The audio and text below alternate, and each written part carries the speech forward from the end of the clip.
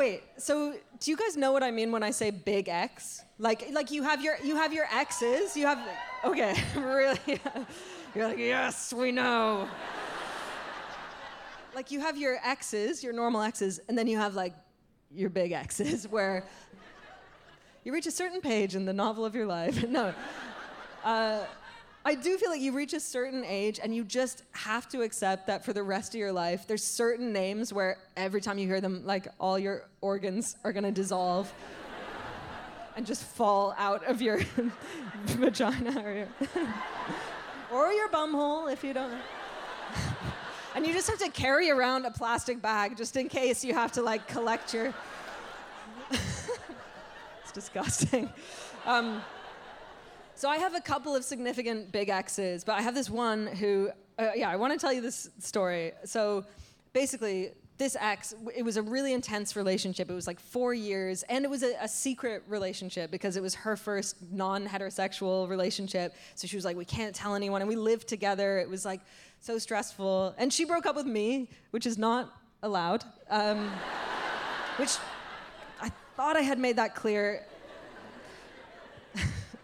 And it was a long, drawn-out breakup. And anyway, so at the point where this story takes place, I hadn't seen her in like a year and a half or had any contact. And I was in London, and I was doing a show, and I was feeling good that night. You know what I mean? Like I had a fresh haircut. I was freshly shorn. You know the feeling?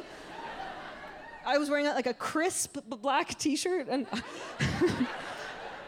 crisper than this. I'm sorry about this. This is Crumpelstiltskin over here. Do you remember Rumpelstiltskin? I feel like what happened to him? He used to be everywhere. Like, we used to always talk about him when you're a kid. Rumpelstiltskin this, Rumpelstiltskin. Now you never hear about him. I get it. It's hard to stay relevant, you know. He's faded into obscurity. Anyway, so I'm feeling good on this particular night, feeling crisp, feeling shorn, and also my best friend Joe was with me that night. He was in the audience of my show, and I love having Joe in the audience. He's a really generous laugher. He's a real angel, like my best friend. And I do the show, it goes well, and I go out to the green room afterwards, like out the green room door to meet Joe, and I'm you know, it was a good, I'm like, hey man, like fun show, but he's like green. He's just got, all the color has left his face, and he just goes, she's here. And I'm like, fuck. I know exactly who he means right away, so I'm like, okay. And he goes, look, she's upstairs. She doesn't know that you're in the building. Like, she just came into the bar to have a drink with some of our mutual friends. He goes, let's just sneak out the back. Like, let's have a fun night. We were supposed to have a fun night. We'll go to a different bar. And I thought about it. And then I thought, no. I don't want to have a fun night.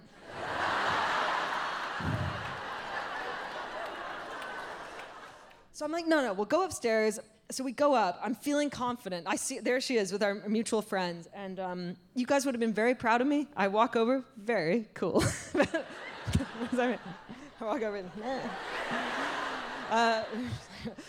no, I walk over feeling confident. And I'm also like, I have the element of surprise, right? She doesn't know I'm in the building. So I think this is going to work in my favor. So I walk over, I go, hey, our mutual friends, they all know how bad the breakup was by this point, so they see me coming.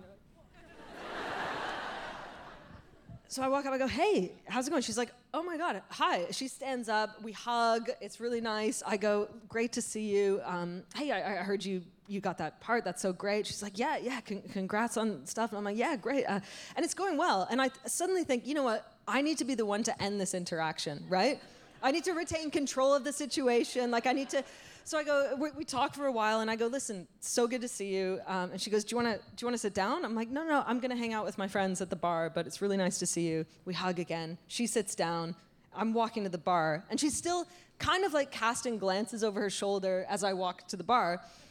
And as I'm walking to the bar, I suddenly realize, what friends at the bar? Like, there are no friends at the bar. Joe has sat down at her table. He's a snake. He's dead to me. And so I'm panicking because she's still kind of looking, and I'm walking to the bar, and I was suddenly, and thank God, at the last second, I see these 3 girls who were in my show, like they were in like the front row of my show. And so I'm approaching the bar. Thank God, one of them goes, "Hey, great show tonight." So I think probably what she wanted out of that interaction, like what she expected from that interaction was kind of like, "Hey, great show tonight. Oh, cheers, thanks so much, thanks for coming."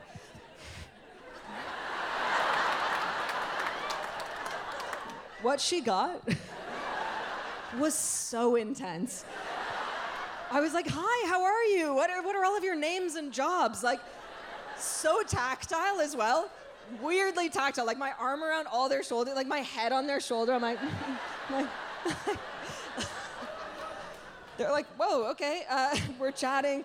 But then, like, thank God we start chatting. It's going well. We're getting along. So I'm like, crisis averted. They're like, "Do you want a drink?" I'm like, yeah. So we're having a drink. And then suddenly I feel a tap on my shoulder, and I look around, and it's my big ex. And this time she has the element of surprise, right? Because I just wasn't expecting it. And she goes, "Hey, sorry to interrupt. I just want to say bye. I'm leaving now." So I'm like, yeah. And we hug. And she said something awful, like, "I'm sure our paths will cross one day." You know what I mean? Something like that, where like, my organs dissolve. I'm like, "Get the plastic bag out." Oh, God. Yeah. And so we hug, she's leaving, she turns, and she's still kind of saying goodbye to some people here, and I turn back to my friends. And suddenly, like, I guess I just got overwhelmed, and the floodgates just open, and I just start sobbing. So, no, my face, like, crumbles, my shoulders, I'm literally just like, God. And they're all like, "Oh my God, are you okay?" And I just go, "Laugh." Laugh.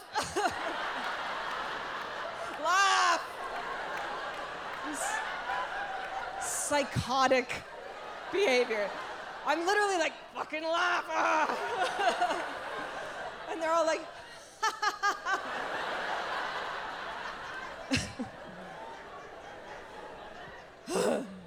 There's no real punchline to that story. It's just a vignette, if you will, to illustrate like the level of emotion I'm operating on. I mean, I have a lot of feelings. Watch Mae Martin, Sap, only on Netflix. And if you want more comedy in your life, you can follow us at Netflix is a Joke on Instagram, TikTok, YouTube, Facebook, and Twitter.